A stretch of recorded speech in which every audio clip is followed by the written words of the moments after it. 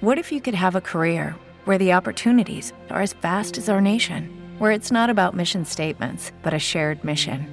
At U.S. Customs and Border Protection, we go beyond to protect more than borders. From ship to shore, air to ground, cities to local communities, CBP agents and officers are keeping people safe. Join U.S. Customs and Border Protection and go beyond for something far greater than yourself. Learn more at cbp.gov/careers. Now it is time for sports news for February 4th, and your reader is Clark Thibodeau. As a reminder, Radio Eye is a reading service intended for people who are blind with other disabilities that make it difficult to read printed material. Men's college basketball transfer scorecard. Surprises, disappointments, standouts of 2022-2023. Jeff Borzillo, ESPN staff writer. As the college basketball transfer portal continues to grow, and in some cases become the primary way for coaches to build rosters year to year, the discussion surrounding newcomers is beginning to change. Entering last season, the elite freshmen are always the biggest talking point. For last year, it was Chet Holmgren versus Paolo Banchero, the Memphis freshman, the emergence of Jabari Smith. This season, the strength of freshmen was prevalent. Nick Smith Jr., Cameron Whitmore, Keontae George, Duke's class, the looming Brandon Miller breakout. As we enter the final few weeks of the 2022-2023 season, though, transfers are, by and large, making a bigger impact. When we did our freshman scorecard around Christmas, only 19 ESPN 100 recruits were averaging double figures in scoring, and 12 of them were in the top 25. That leaves very little impact for any freshman outside of high-end prospects. Of the top 100 transfers in ESPN's transfer rankings last spring, a whopping 57 are averaging in double figures. Sure, these players are older and already adapted to college basketball, and while most don't possess the ceiling of a Miller or an NBA transfer or potential of a Whitmore, transfers are showing they come with a much higher floor. Let's look at some of this season's notable impact transfers, as well as some who just haven't panned out yet. Best of the best.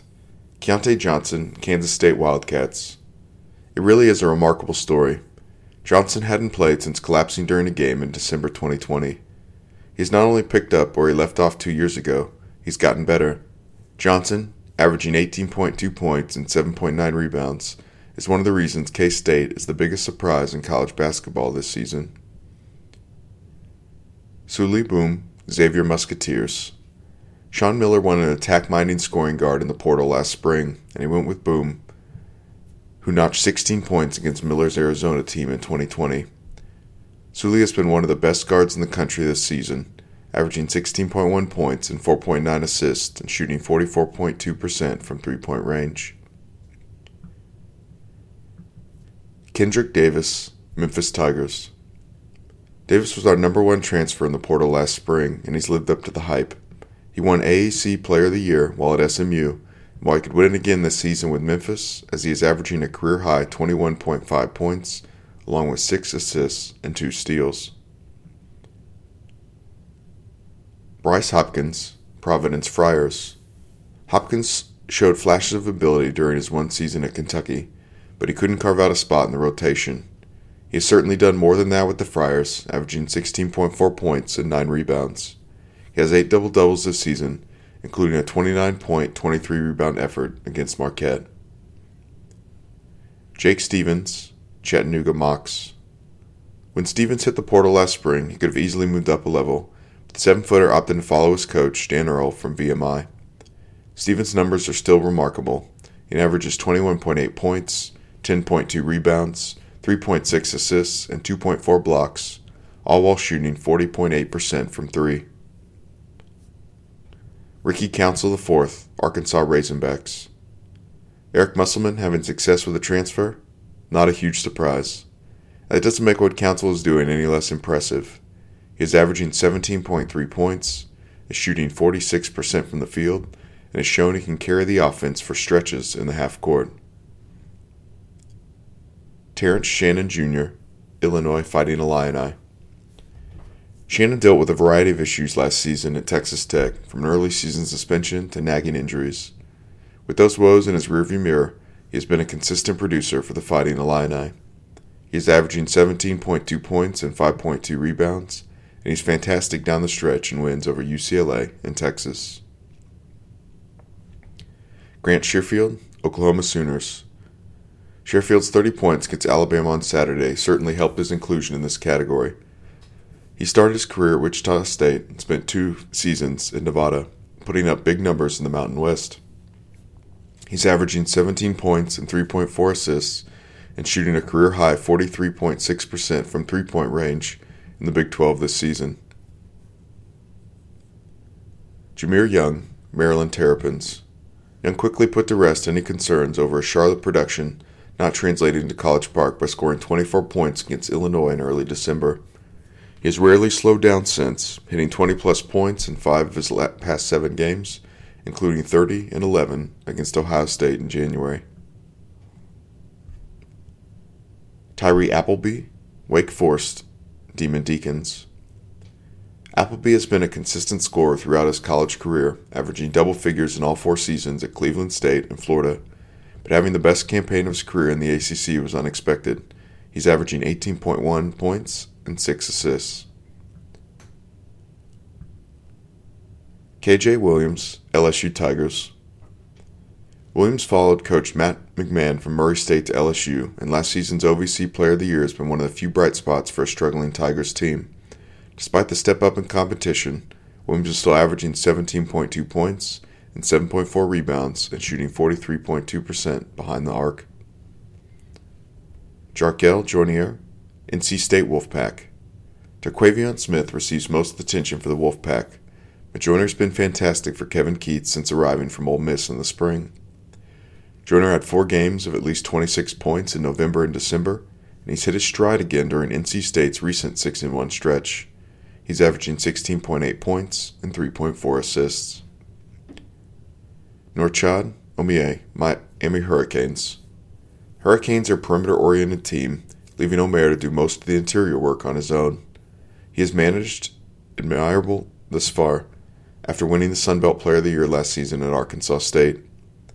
The Nicaraguan native is averaging 13.9 points and 10.3 rebounds with 10 double-doubles this campaign.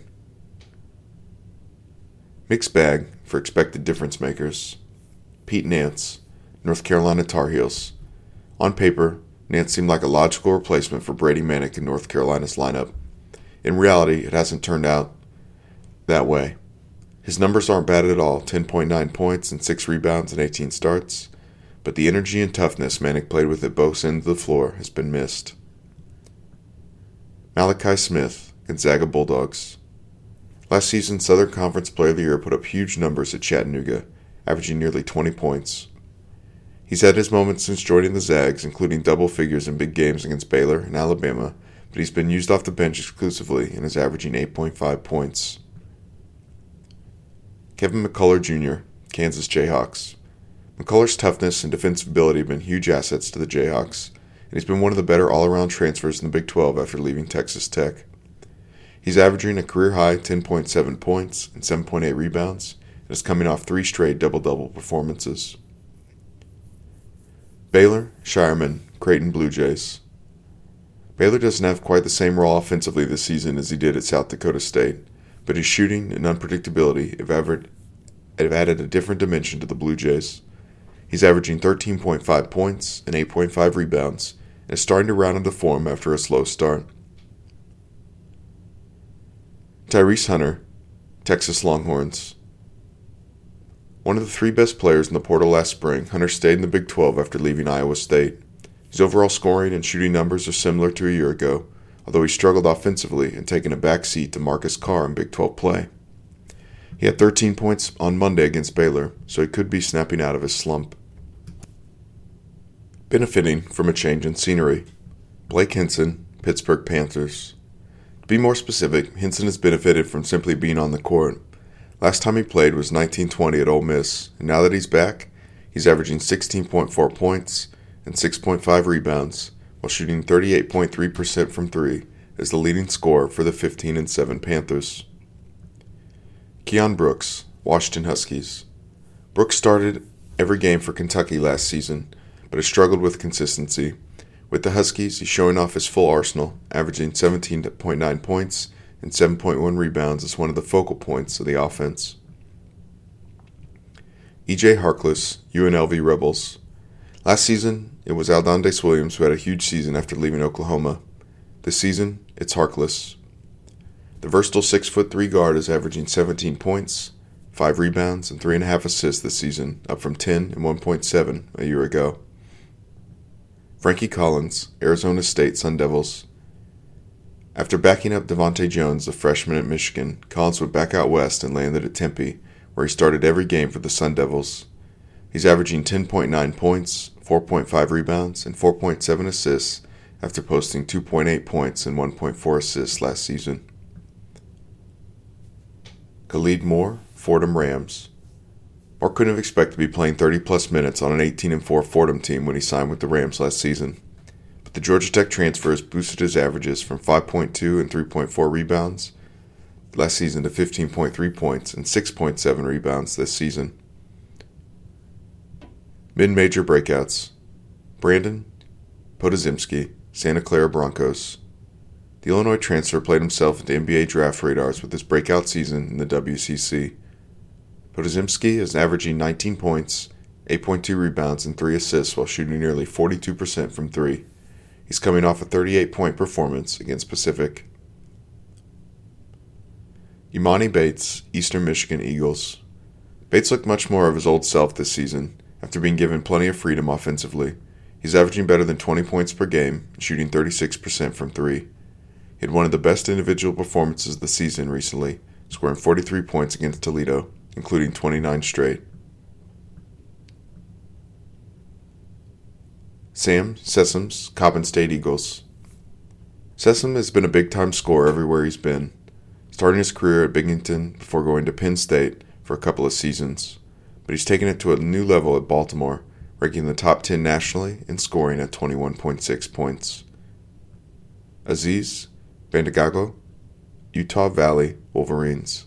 Aziz showed promise before he arrived at Akron in 2020, but struggled to contribute in the MAC. The 7-footer from Senegal put it all together in the Utah Valley, averaging 11.5 points, 10.7 rebounds, and 2.8 blocks for the Wolverines. Austin Crowley, Southern Miss Golden Eagles. Southern Miss is tied up top the Sun Belt. Crowley is a major reason for that success. The 6'4" guard spent 3 seasons at Ole Miss, playing mostly in a reserve role and never averaging more than 5 points in a season. This year, he's at 17.6 points. Next group, the grass isn't always greener. Tanner Holden, Ohio State Buckeyes. Holden was a first-team All-Horizon League selection at Wright State last season, averaging 20.1 points and 7.1 rebounds. At Ohio State, he's seen his minutes dwindle over the course of the season and is averaging just 4.2 points. Jalen Graham, Arkansas Razorbacks. Down the stretch last season, Graham was terrific for Arizona State, averaging 13 points and 5.5 rebounds in his last 18 games. This season, however, he's been a front-court reserve, averaging 5.0 points. That said, he started to see a bigger role in the past couple of weeks. Efton Reed, III, Gonzaga Bulldogs. A former 5-star recruit, it hasn't just clicked for Reed in college. He wasn't consistent at LSU in his freshman campaign, but is barely getting off the bench in Spokane. He has 3 DNPs in his past 7 games and 19 total minutes in conference play. Dominic Welch, Alabama Crimson Tide. Welch has proved himself as a versatile two-way player during his time at St. Bonaventure, but he's gone from averaging double figures in 3 seasons for the Bonnies to 1.5 points as a reserve in Tuscaloosa. Kendall Coleman, LSU Tigers.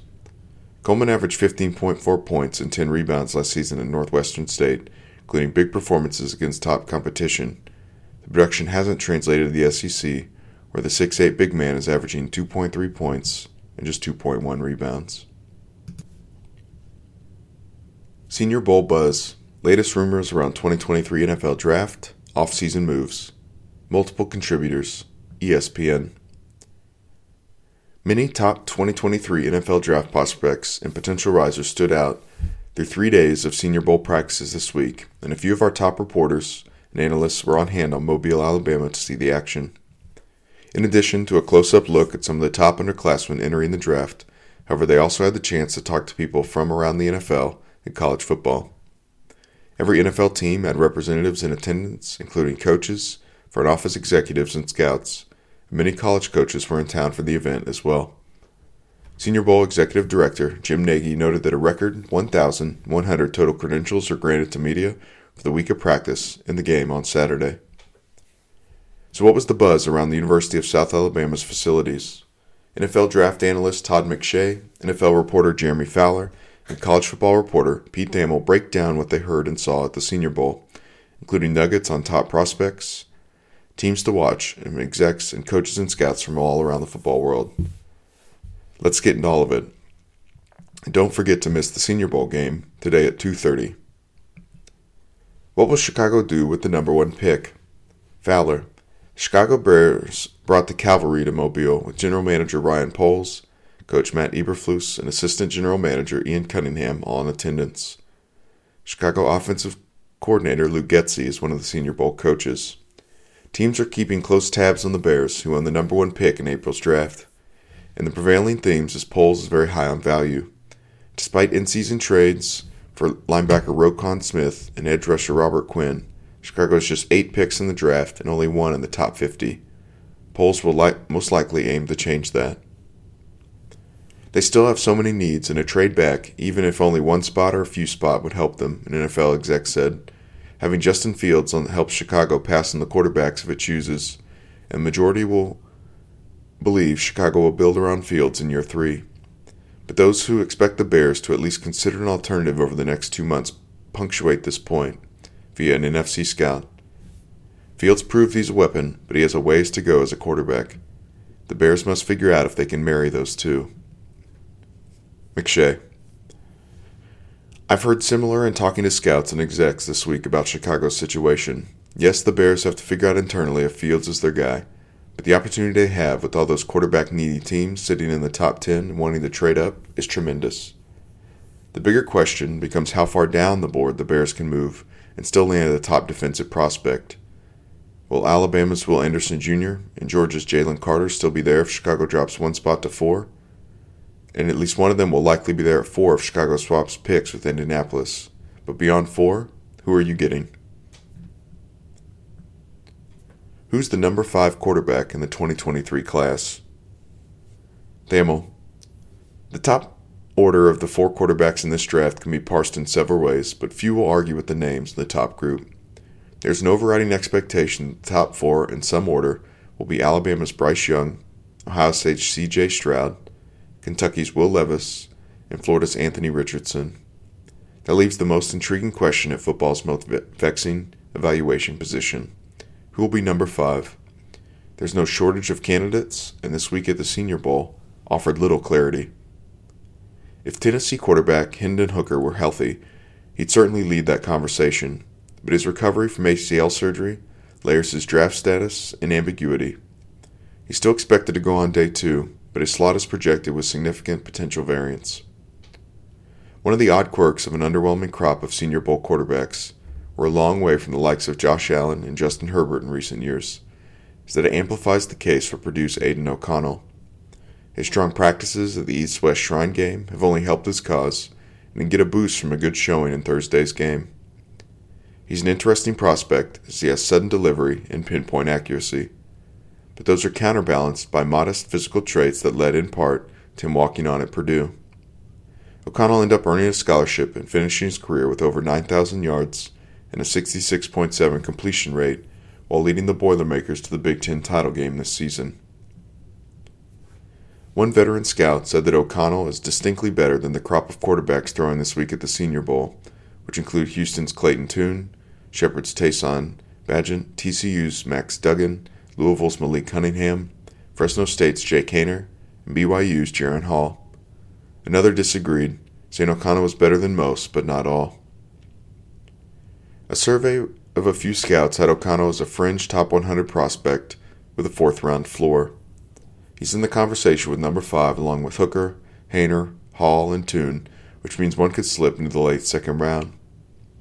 A big game on Saturday by any of the quarterbacks in Mobile might help him usher to the forefront of that conversation, with the traditional Senior Bowl bump. Don't be surprised if Hooker ends up rising, as he can continue to show teams he's recovering from his torn ACL. He said this week he's on track to be ready for summer training camp after getting surgery to repair his torn ACL on December 13th. The coaches he faced the past 2 years are bullish on him on value. In the new age NFL, I think he definitely has the opportunity to be a really good player, said a college head coach. He could absolutely be a value. Look at what Dak Prescott did as a 4th rounder. If you take Hooker in the 3rd round, you could end up with a quality starter. Who's the top quarterback in Mobile? McShay, I was really impressed all week with Fresno State's Haener. Multiple evaluators I spoke to said he was clearly the best quarterback at the Senior Bowl. Entering the week, a lot of teams had Haener and BYU's Hall neck and neck, but Haener really stood out. He was in control despite being undersized at 6 foot and 208 pounds, and he showed no fear. He anticipates and moves well, and his confidence was noticeable. After the week of practices, Haener is my QB6 and a Day 2 prospect behind Tennessee's Hooker, and frankly, I don't know there's another Day 2 quarterback in this group. Fowler.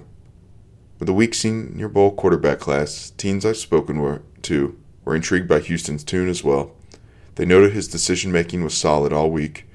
Hall bounced back after a rough first day, and I'm told he's dealing with a high ankle sprain, but has toughed it out. Will Jackson return to Baltimore? Fowler, quarterback Lamar Jackson's future was a convenient talking point in Mobile, and most are in the same spot they were in 6 months ago.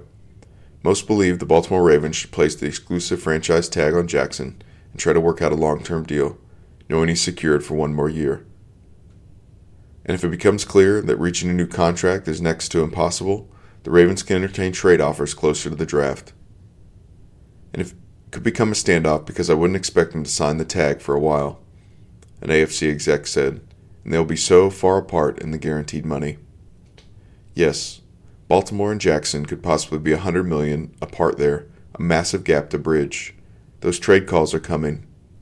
I don't get the sense that the process is heated up, in part because teams are assuming that Jackson will be tagged. It's still very early on this one.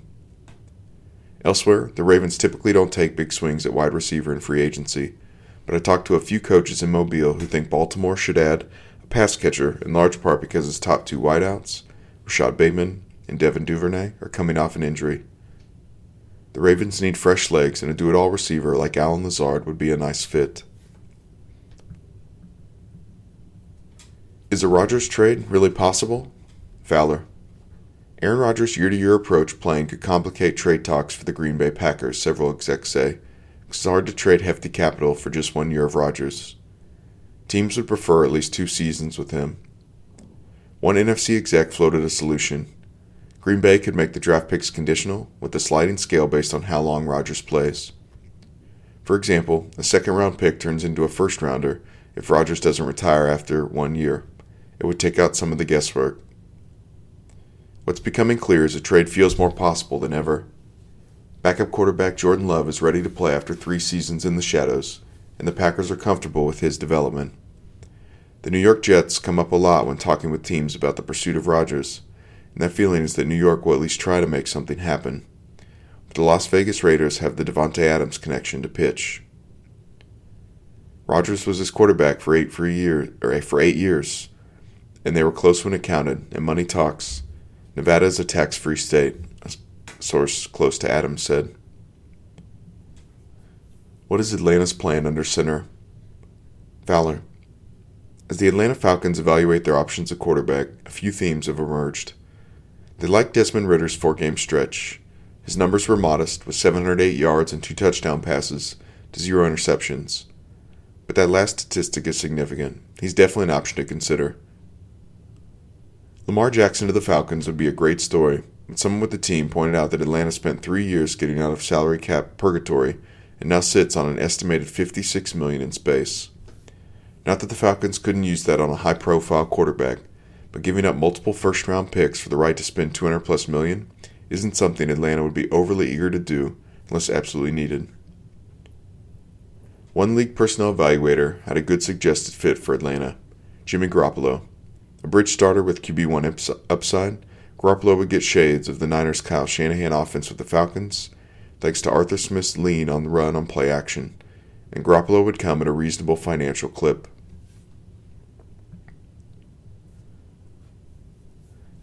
How would the Carr saga play out in Vegas? Fowler, a league exec, openly wondered this week whether the Raiders would cut Derek Carr before he participates in the Pro Bowl flag football game on Sunday, since an injury there could trigger a $40.1 million guarantee early. The money, based on a 2023-2024 salary, officially locks in February 15th. Carr said earlier this week he wasn't going to extend that trigger date to give Vegas more time. Pro Bowl aside, I get the sense that some teams really want to rework his deal to facilitate a trade, possibly spreading that guarantee over multiple years. The Raiders are trying to control the trade and hasn't given Carr, who has a no-trade clause, permission to shop his services. Watch out for the New Orleans Saints here. A Carr-Saints connection was buzzing a bit in Mobile, and they could be a suitor.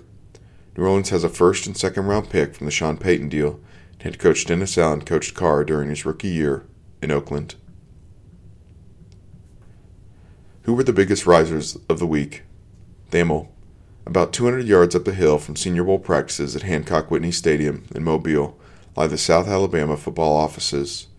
As former Tulane star tailback Tyjae Spears sped through defenses in practice this week and showcased burst and suddenness, the Jaguars' defensive staff issued deep exhales. South Alabama opens next season at Tulane on September 2nd, a sneaky good game between two Group of 5 teams from 2022.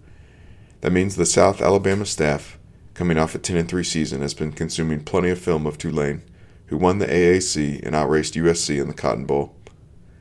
Thank God Tyjae Spears isn't playing for Tulane next year, South Alabama coach Kane Womack told ESPN with a laugh. Spears shined throughout his career with the Wave, rushing for 2,910 yards over 4 years. He particularly dominated his finishing kick, as he torched USC in the Cotton Bowl for 205 yards on 17 carries, including 4 touchdowns. In the AAC title game at UCF, he rushed for 199 yards on 22 carries. Womack saw a runner whose edge and motor transcended his 5'10", 204-pound frame. He's got elite vision, a low center of gravity, and he has the trait where you see guys at the running back position that play with an expectation. Said, there's this threshold of, are you above the line or below the line in terms of overall talent? But that can come in all sizes, big guys, small guys, fast, strong, whatever. But you see a guy that plays with an expectation, and I think you see that in the USC game, that he's got that expectation. And I think that makes you a different level back. McShay, I polled a bunch of execs, coaches, and scouts over the course of the week on the biggest risers based off practices. The same names kept popping up no matter who I talked to. The Brown twins from Illinois received a lot of buzz. Running back Chase Brown is the better prospect and was drafted higher, but safety Sidney Brown looked really good all week long.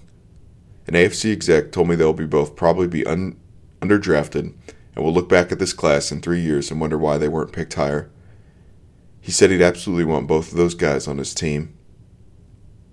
2 scouts called out Iowa cornerback Riley Moss, who looked smooth in coverage. This wraps it up for Sports News. Your reader has been Clark Thibodeau. Thank you for listening. Now please stay tuned for continued programming on Radio I.